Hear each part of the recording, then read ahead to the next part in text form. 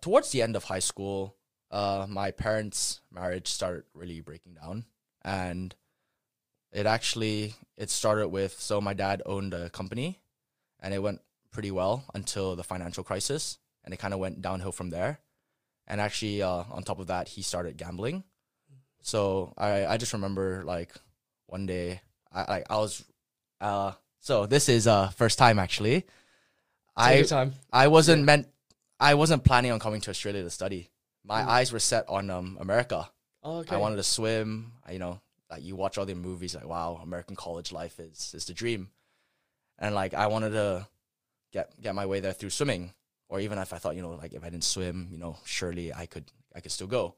So I remember after finishing my year 10 exams, my GCSEs, I went straight into practicing for my SATs.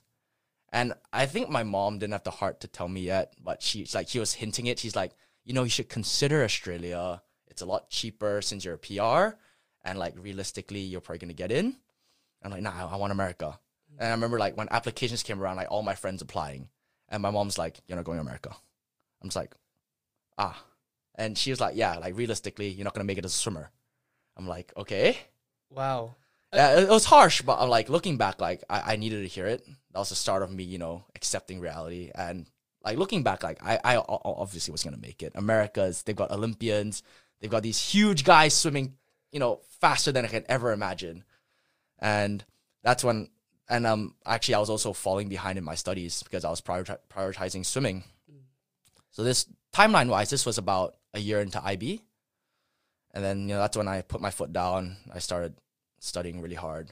Well, I guess, yeah, that's amazing that I don't know. It can be so hard when parents give you the harsh truth or exactly. Yeah. What did it feel like? Because I can imagine how heartbreaking it would be to hear from your mum and someone that you love so much just telling you straight out, no. So as frustrated as I was, like, I think I can't stay mad at my mom because she's done so much for me.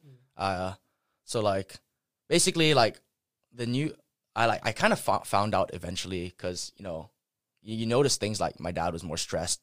He was never present throughout my childhood because he was always working.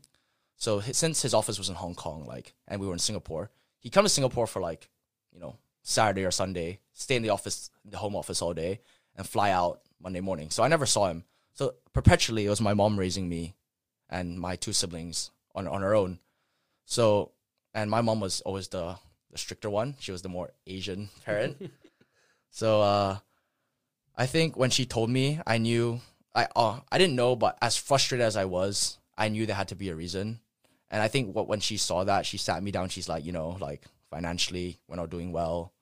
And like the money we had saved up for your college, yeah, your dad kind of blew it all away.